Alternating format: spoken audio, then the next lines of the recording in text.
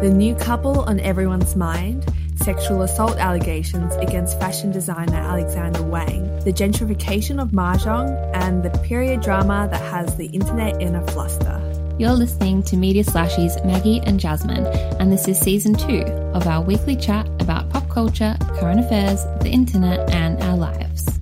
We would like to acknowledge that the Wurundjeri, Turrbal and Bunurong people are the traditional custodians of the land upon which we live, work and record this podcast. We pay our respects to elders past, present and emerging. Always was, always will be Aboriginal land. Welcome back everybody to season 2 of Culture Club. Woo! We're so glad that we're back in our seats in front of our microphones and that you're here listening along. It might be a little bit awkward. We're so not used to this. Oh God.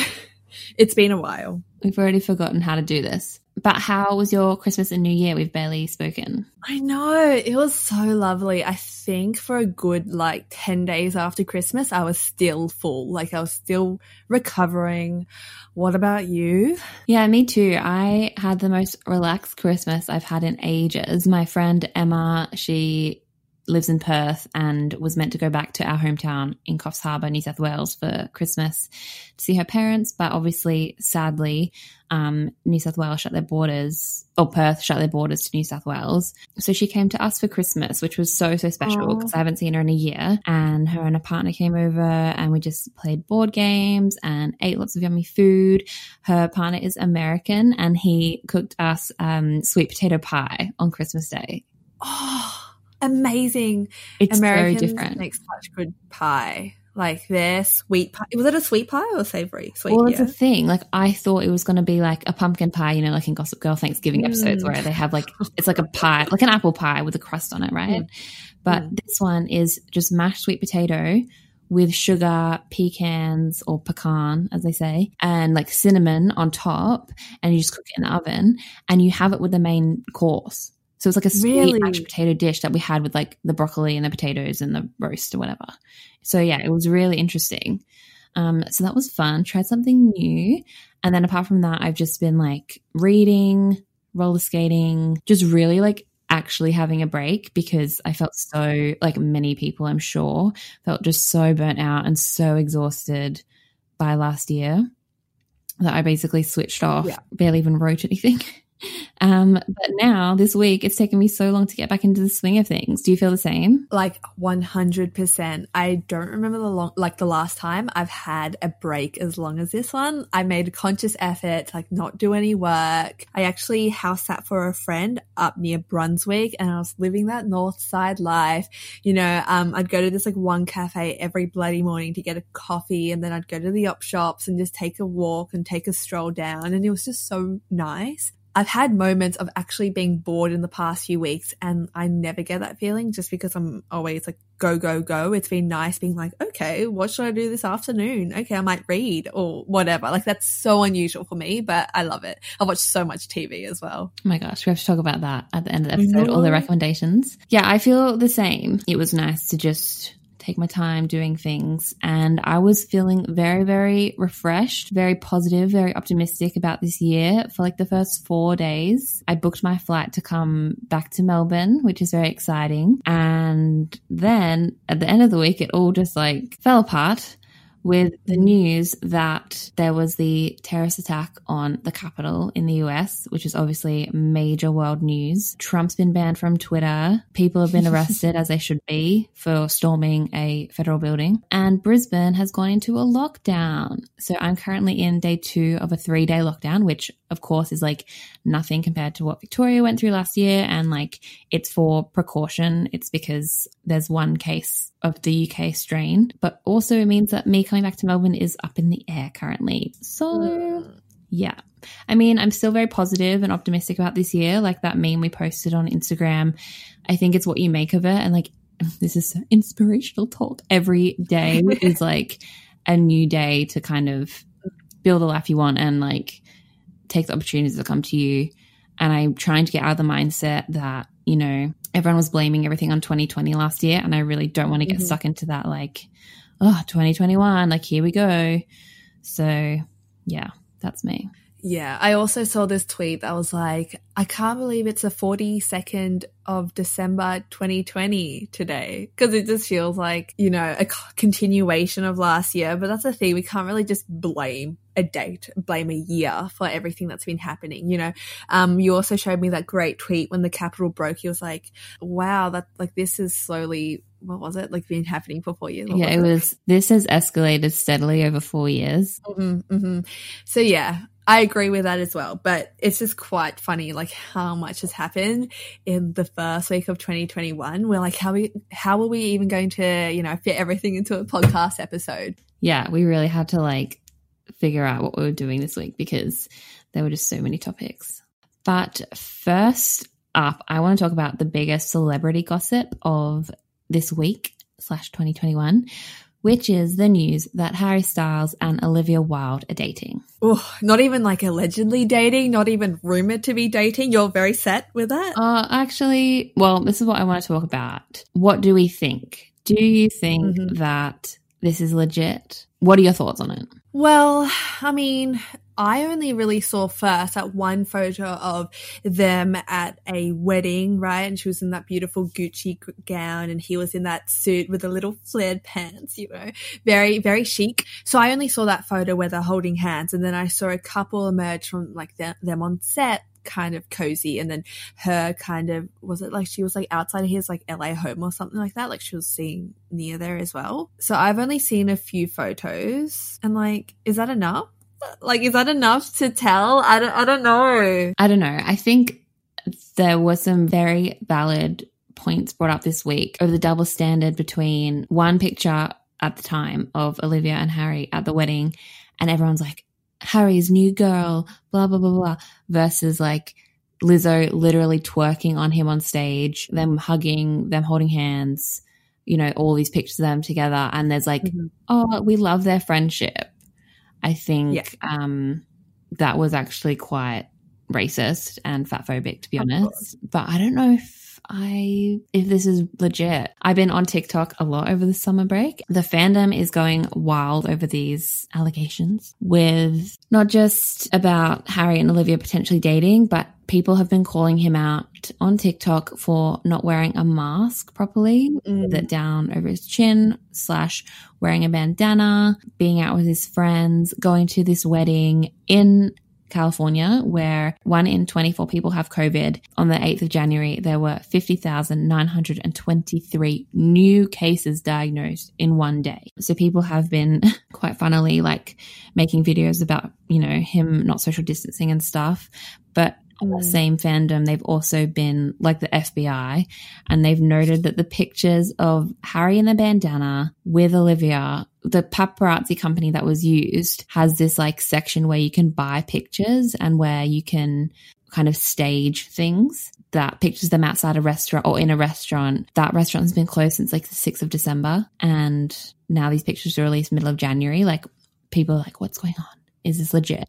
But also, why would he need PR? Why would him and Olivia need PR? Well, I feel like it's not their call either. So that's so interesting. We love FBI TikTok. I hadn't seen all this. Okay, one, about the paparazzi company that, you know, have a section about stage photos. I think like most companies have that. So like, maybe that's a thing that most paparazzi companies have, because we see that a lot in like, I don't know, Daily Mail or something. Not that I've ever actually clicked on their site. But also about the PR, it could be like organized for the movie. I don't know. I'm trying to put my detective skills on, but you're right, because people who care about them already know about it. So like, who's this new audience they're trying to draw and attract? Exactly. And why would one of the biggest pop stars with one of the biggest fandoms need PR for a movie that he's in with Florence Pugh, who's like also a mega star? I think if the film was about them, I don't know, sitting on a beach together for 2 hours, people would still pay to watch that just because of their star power. So why are they trying to get people to go to see the movie? It's all very odd, but I think who knows if they're together or not. Everyone has theories. It's their business at the end of the day. But also, I think it's funny that she was on the OC dating. I was just going to say that. Dating Seth Cohen and Marissa Cooper. And Marissa. And now she's got Harry. Like, oh my God, winning. I literally did not know that was her. Like, I had no clue that that was Olivia Wilde.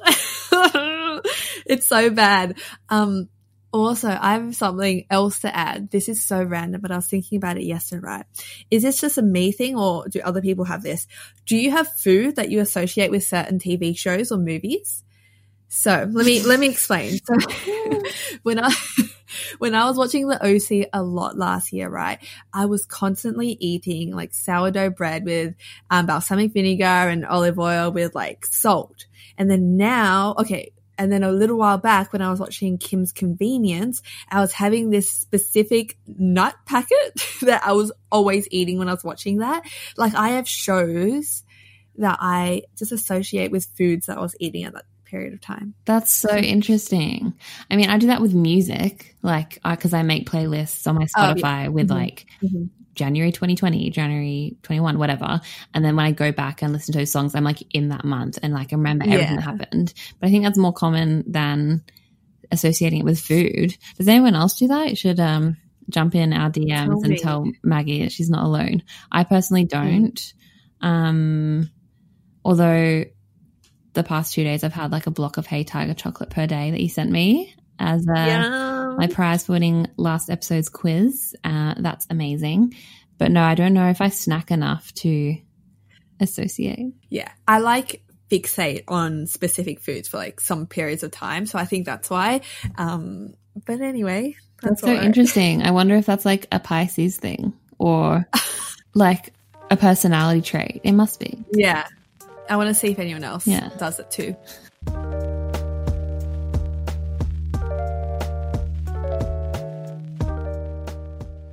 Before we jump into this topic, we'll just like to put a trigger warning here for sexual assault. We'll put resources in our show notes if you'd like to talk to someone about these issues. On the 12th of December, model Owen Mooney posted a video on TikTok about an alleged incident of sexual assault where a really famous fashion designer groped him at a party in 2017. It turns out that this fashion designer was Alexander Wang. It's been picked up by fashion call-out account Diet Prada as well as Ship Model Management. Allegations from mostly trans and queer men have emerged in the days since. Here's a snippet of Mooney's video. In 2017, I was in a club in New York City, and me and a bunch of mates, we went to watch the rapper Cupcake, and the club was just like hectic. It was so packed, you could not move, and I was like by myself at one point, and this guy next to me obviously like took advantage of the fact that no one could fucking move, and he just started like touching me up, like fully like up my leg, like in my crotch, like. It made me like freeze completely because I was in so much shock.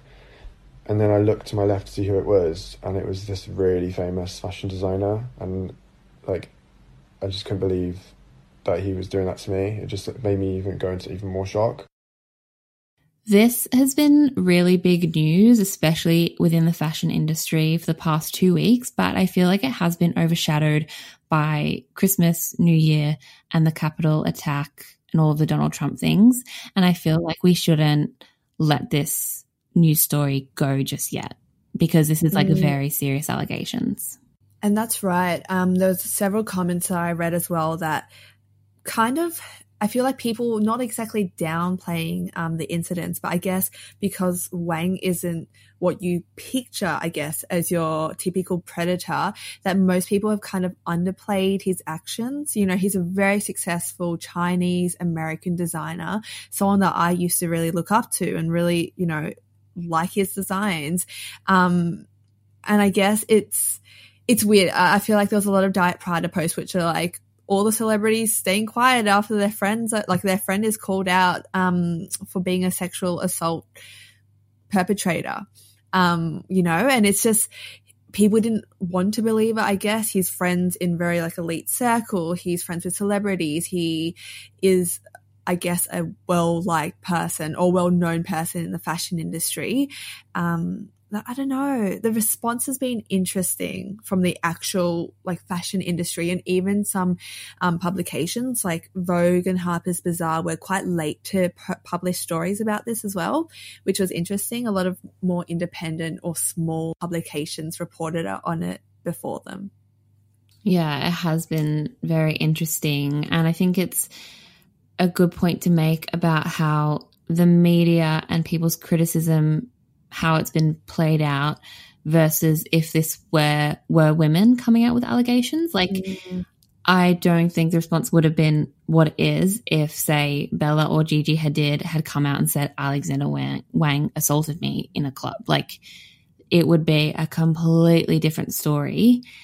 And it's interesting because usually with these things, it's the other way around, right? Like, women aren't believed majority of the time. And now that it's men, whether they're queer or trans, coming out and saying these things, like, why isn't this a bigger news story? In late 2019, Azealia Banks posted a lot of like testimonies or accusations from, mostly trans people about what Alexander Wang had allegedly done to them or people they had known. And I don't know if I wasn't like in the right circles at that time, but I didn't hear anything about that. So this has been the first I've heard of it, but a lot of people being like, oh, these allegations have been going for ages. Like, we all know his shit. But I'm like, oh, I hadn't heard anything. Well, he posted a lot of really dodgy memes that Diet Prada was sharing, like on his, I think it's on his personal account, but, you know, memes about when you wake up from a party, you don't know where you are, or like the sign of a good night with like, you know, waking up naked in bed, and like it's things like that are just so unprofessional for one, but also like very, very much emphasizing rape culture. And it's kind of the thing of like, just because you're a gay man doesn't mean you should be able to get away with perpetuating rape culture. So I think Diet Prada is such like an amazing resource at the moment for just getting these stories out in the open. Yeah, he's done a lot of gross things. He cast R. Kelly in one of his campaigns, and he also did this really strange collab with a like condom company, and like the slogan was "Protect Your Wang," which just really feels icky after all these allegations have come about as well. Yeah, I think at the time though, that was like very, you know, before the allegations came out, I would think, oh, that's great, like. You know, obviously he's like very well known in the queer community, and he's protecting against, you know, STDs, and it's a funny play on words given his name. But yeah, afterwards you're kind of like, oh, especially the R. Kelly thing. I can't believe that he wasn't kind of called out more for that, because that was only 2017? Yeah, so only in 17. And also that was when Owen is saying that Alexander Wang assaulted him in 2017. So very dodgy. But on New Year's Eve, Alexander Wang came out saying that these allegations are all false. So this was his statement. Over the last few days, I have been on the receiving end of baseless and grotesquely false accusations. These claims have been wrongfully amplified by social media accounts infamous for posting defamatory material from undisclosed and/or anonymous sources with zero evidence or any fact-checking whatsoever. Seeing these lies about me being perpetrated as truths has been infuriating. I have never engaged in the atrocious behavior described and would never conduct myself in the manner that's been alleged. I intend to get to the bottom of this and hold accountable whoever is responsible for originating these claims and viciously spreading them online. That was also posted on Diet Prada, and their caption is "Read the room" at Alexander Wang. So yeah, that was a very disappointing statement, basically just trying to shut it all down. I think that also is why this story has been a bit quieter than usual, on top of it being overshadowed by other news, is that I think he's going to like go for these people, and like I think there's going to be lawsuits and stuff. Well, yeah, that's what I've read as well, because Owen Mooney has been the only model that's actually come out with his full name.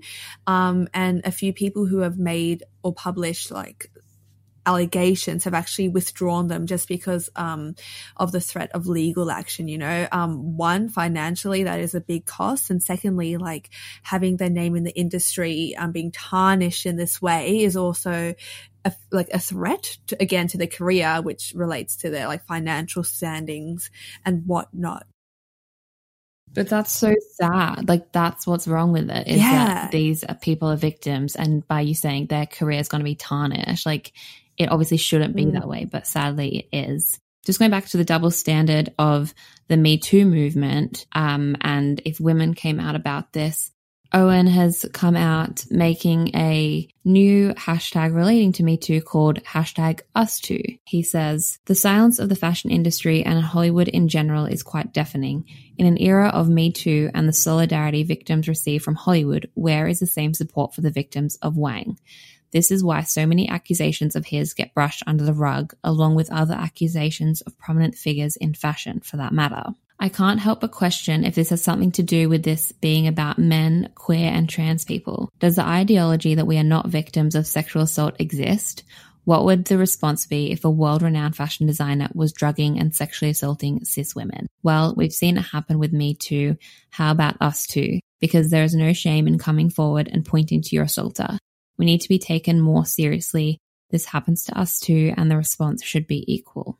I think this is a very big moment, and it's kind of continuing on from the massive exposing of predators and assaulters in Hollywood and just in these like celebrity circles. This has been, Me Too was started like 2017 as well.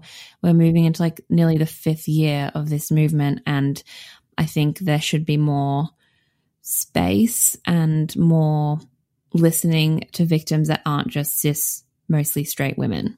Especially in the fashion industry as well. So, you know, through reading books like The Most Beautiful Job in the World by Julia Mencidieri, and even here in Australia, the fashion editor at The Age, Melissa Singer, I think she wrote an article kind of about the Me Too movement in relation to Australia's fashion industry. I'll link that in the show notes. But I think there definitely needs to be talk about this. Actually, it reminds me of M. Rada's essay as well. Yeah, we need to talk about this because a lot of the time, while the modeling industry may be made up of like young cis like white women, it also encapsulates a lot of like queer men, trans people who need to be taken seriously as well. I think there's such shame and taboo cloaked around men's abuse.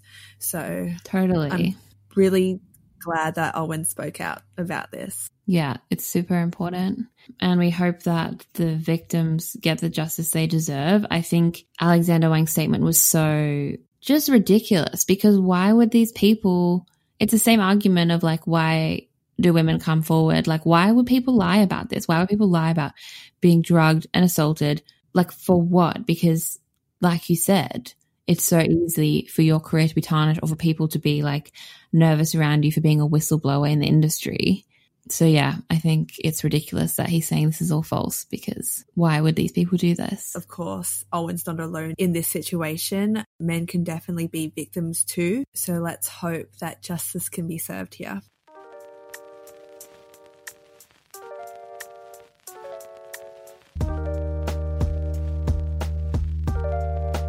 In other news, a new board game was released this week by a company called the Mahjong Line.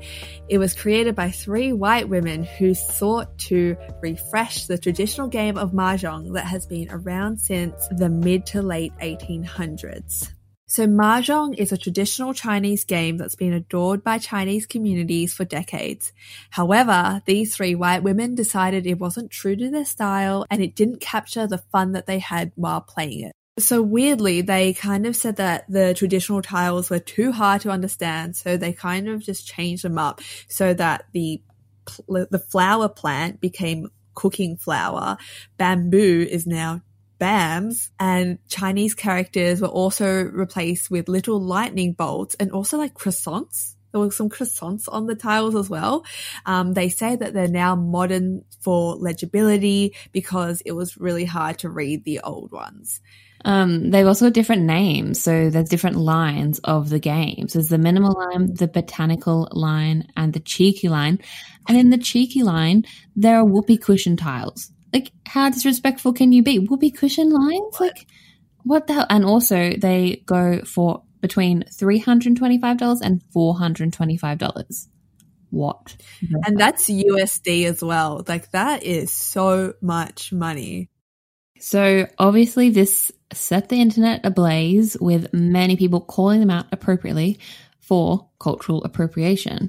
We haven't mentioned where these women are from. They're from Texas in the US. They are not Chinese American, are they? They're just American women. And since they were called out on Diet Prada, again, referencing this call out account, they have posted an apology, updated much of the language on the website, and also removed a photo of the 3 white women from their About page, but they haven't stopped selling any of the games. So the company said, while our intent is to inspire and engage with a new generation of American mahjong players, we recognize our failure to pay proper homage to the game's Chinese heritage.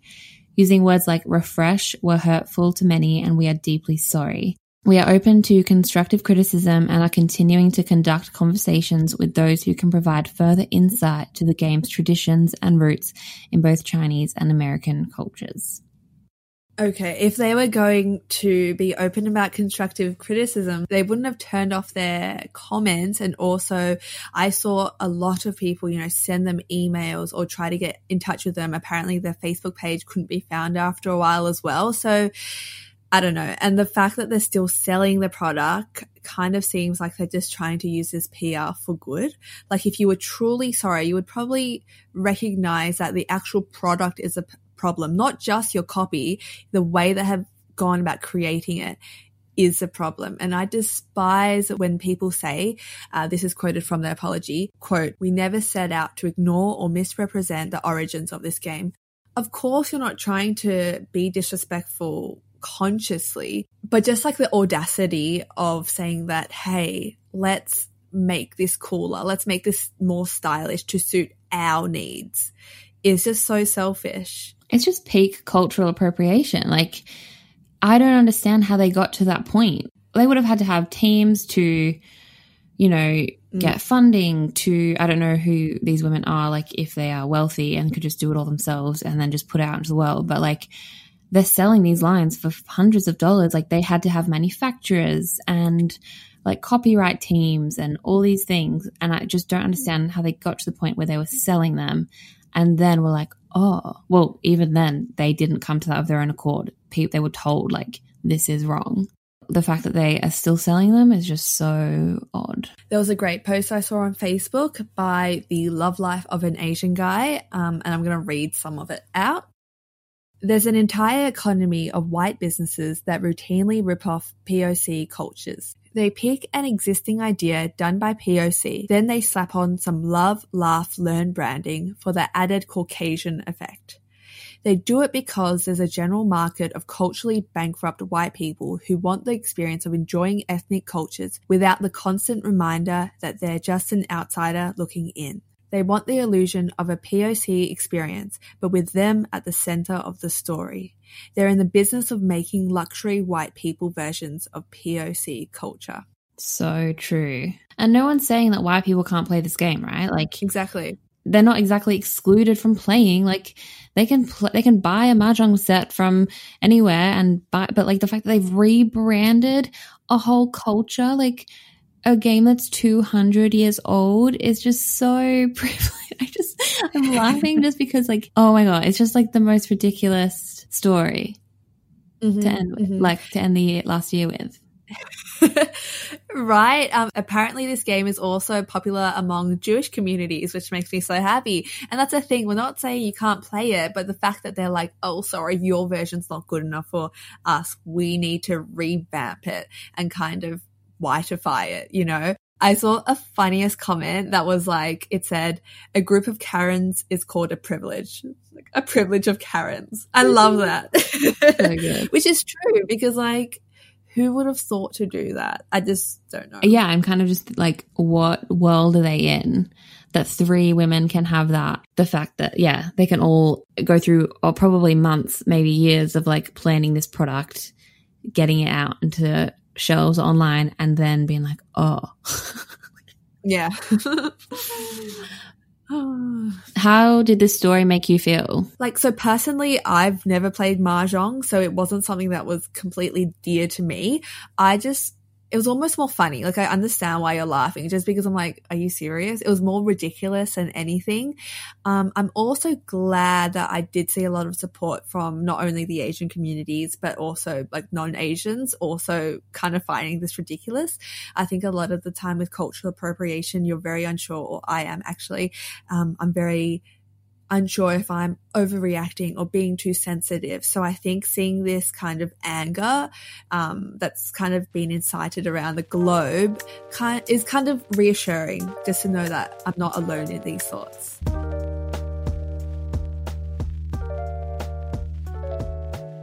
Jasmine, what is your first recommendation of 2021? So I watched quite a lot of things. I consumed quite a lot of media over the Christmas break, but a highlight that I wanted to talk about when I saw it is the new Disney Plus film released on Christmas Day called Soul. So this movie went straight to streaming. It wasn't released in the movies because of COVID. And the official synopsis is: a musician who has lost his passion for music is transported out of his body and must find his way back with the help of an infant soul learning about herself. So it's kind of hard to talk about this movie without spoilers, but it's basically an imaginative look at what happens to us when we die and when we're being born. So the kind of thinking is, you know, we all have a soul inside of us, and you have a soul who's like a baby soul before you're born, and you have to like tick all these boxes, pass this test to be able to, you have to find your spark. And once you've found your spark in this like imaginary soul world, then you're ready to go down to earth and have your human experience. And then when you die, you go back up to that same place and you can become like a mentor to the baby souls. So it's quite sweet. Jamie Foxx stars as the main character, Joe Gardner, the musician, and Tina Fey is the voice of a little lost soul called 22, who's yet to be born in the world because she hasn't found her spark. So she's like the oldest. 22. Yeah, she's the oldest. Well, not the oldest age-wise, but like she can't pass a test and she hasn't found anything. She's like perpetually stuck in this soul world. So when I was watching it, I had no idea what it was about at all. Like I hadn't read any reviews. I just watched it. And as it was starting, I was thinking, oh, I really hope this isn't a capitalistic movie, because the way they're talking about some people's sparks, I was like, is this just going to be people's modes of production, like in the Earth society? Like, is it going to say that we all need something to do and have purpose in our life? But it's actually a really good reminder that we can just do things for enjoyment, and not everyone's spark and thing that brings them to earth is going to be their job that they do 9 to 5. So it's a good reminder that we can just do things for enjoyment, and not everyone's spark is going to be their 9 to 5 job, and that your purpose on earth doesn't have to be what you do for work. So I thought that was a very great point, especially with the way the world is at the moment, with like job loss across the globe for COVID and people questioning like lots of things. I think it was a very poignant movie. I cried so much at the end. I mean, I was PMSing, but I think like it was a really beautiful story, really heartwarming. However, since I finished it, I have read some criticism over the fact that the main character is Black, and for most of the film, he's either a little blue soul or a cat. He embodies a cat at one point. Many people of color on the internet were saying that just for once, they'd like an animated film to feature Black characters who for the whole time aren't being turned into animals. So, for example, you've got Disney's The Princess and the Frog, or Spies in Disguise, when Will Smith's character turns into a pigeon for most of the movie. I read that a critic noted that Joe is in his own body of a Black man for about 20 minutes of the whole film. So he's depicted as Black barely any of the movie. So I think that was like such a valid criticism and something that as a white person I didn't even think about when I was watching it. So yeah, that's interesting, and I hope that this it's just so silly that we have to be like, I hope this means that like they'll animate more characters who are black for like the whole movie, like bare minimums. But yeah, it was interesting reading those perspectives when I really enjoyed it. But overall, I think it's a really heartwarming, feel-good story, makes me feel better about just like work and like what your purpose is, blah, blah, blah. And it's a bit existential as well. So yeah, I definitely rate that movie. I've been seeing so many rave reviews of this movie, so I am so excited to watch it. It sounds incredible. So I'm glad it's got your tick of approval because, as you know, I watch everything you recommend. Oh, yeah, it's good. It ties into my one. Yeah, what's yours? A couple weeks ago, I don't know if you recommended it or we were just talking about it, About Time, that movie that you love, right? I love it so much. And I need to rectify what I said because I remember when you were talking about it, I was like, oh my God, yes, this is my favorite rom-com ever. But actually what I was talking about was The Vow, which is like so different. So before I get into The Vow, I just want to say, I have seen About Time and I did enjoy it a lot, but I tried to rewatch it with my boyfriend who hadn't seen it before, and we had to stop halfway through because he was like, this is so problematic. Like it was, and as soon as he pointed it out, I was like, yeah, this movie's quite because the guy is so manipulative and he like stalks the girl and he like uses like, I don't know, it feels wrong. And I know you love this movie, and again, I know rom-coms aren't supposed to be super woke, but we had to stop watching it. I see where you and Tom are coming from, because like it is kind of like the way he like sits at the art gallery and like kind of changes time to be with her. But I think it's a Richard Curtis movie, so he wrote Love Actually, which is always seen now as like every Christmas is a think piece about it being problematic and about the fact that, you know, the guy falls in love with his best friend's girlfriend and all that stuff. So yeah, I mean, it's like, also it came out maybe like 7 years ago now.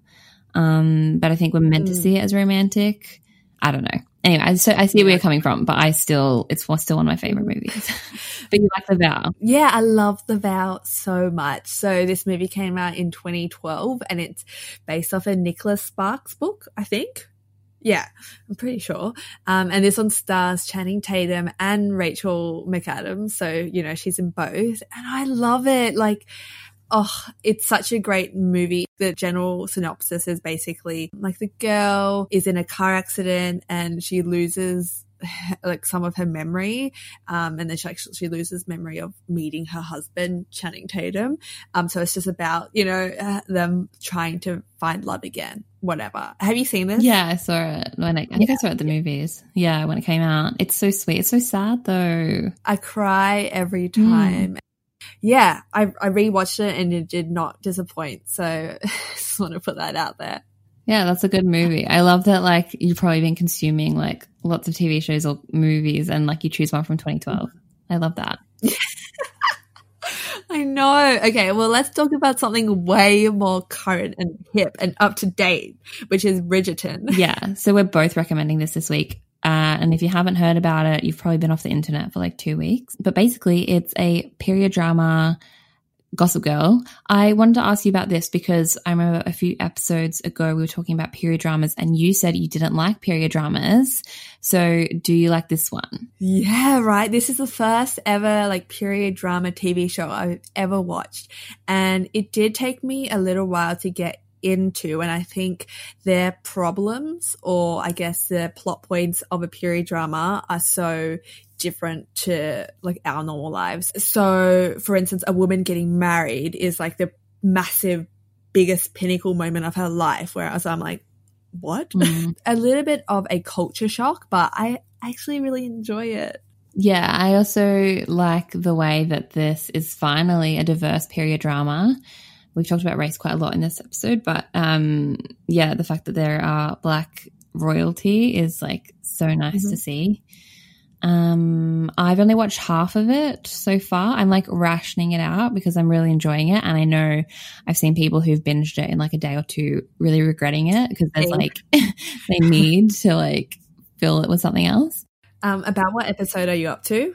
4, so I'm halfway. Have you been told that it's very raunchy? Have you seen? Yes, I've been told it's really raunchy. I've only seen like maybe 2 sex scenes so far. So get ready. We haven't really explained the plot that well, but yeah, basically it's about one main character, Daphne Bridgerton, and her family as she tries to find a husband because back in the 1800s in England, you know, people in the upper classes had to marry, well, anyone had to marry well, but especially in the upper classes, you had to marry and produce heirs and children. It's got one of my new favourite actresses, Nicola Coughlan, who's an Irish actress, and she played Claire in Derry Girls. Have you seen Derry Girls? No, I haven't. Now she's playing one of the more younger girls on Bridgerton. What's crazy is she's 34 years old. It looks like they're playing like 18, 17-year-olds. Same with Eloise's character. She's also like in her early 30s, which is amazing. Not being ageist or anything, like, but it's just crazy that they look so young. I don't know. Oh yeah, I know. Hair and makeup do such a great job. Like, so my thing I always do now after a series finishes and you like don't want it to finish, you go on YouTube and watch all the interviews about the cast. So I did that and I definitely fell in love with Eloise's, like the actress that plays Eloise. I think her name's Claudia or something. She doesn't have Instagram, which really pisses me off. All my favorite like actors don't, which is annoying because I just want to stalk them and, you know, find out more. But yeah, seeing them obviously out of hair and makeup, they do look their age, which is so wild. I think it's so cool that transformations can happen like that. Looking up her name, her name's Claudia Jessie. Claudia Jessie, yes. She's so cool. She's very funny. She's very smart. In her interview, she seems quite similar to Eloise, and she admits that in one as well. I love that. Eloise is one of my favorite characters. So yeah, you'd obviously recommend this to listeners. Yeah. It was just so fun to watch. So I watched it all in 2 days. I can't believe so many people watch it in 1 day. I'm like, that's 8 hours. Daphne Bridgerton's older brother, Anthony Bridgerton, is also played by Jonathan Bailey, who's a really great actor. And he was in a Netflix series. I think it's still on there. It's called Crashing. And that features Phoebe Waller-Bridge, who wrote and directed it before Fleabag. So that's like a really nice show if you're, I mean, it's not a period drama. It's set in London in the modern day.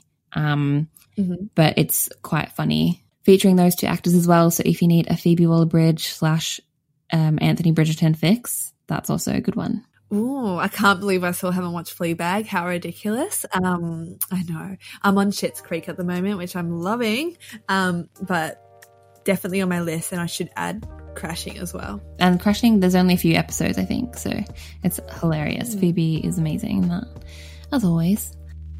With that, we are going to wrap up our first episode of 2021 and our first episode of season 2. We're super excited for this year and, you know, the guests we can chat to, and I'll be back in Melbourne eventually and we can actually record in the same room. So yeah, lots of exciting stuff happening. Thank you so much for listening to our chat this week. Let us know what you thought over on our Instagram, and we will catch you next week. Bye-bye. Bye.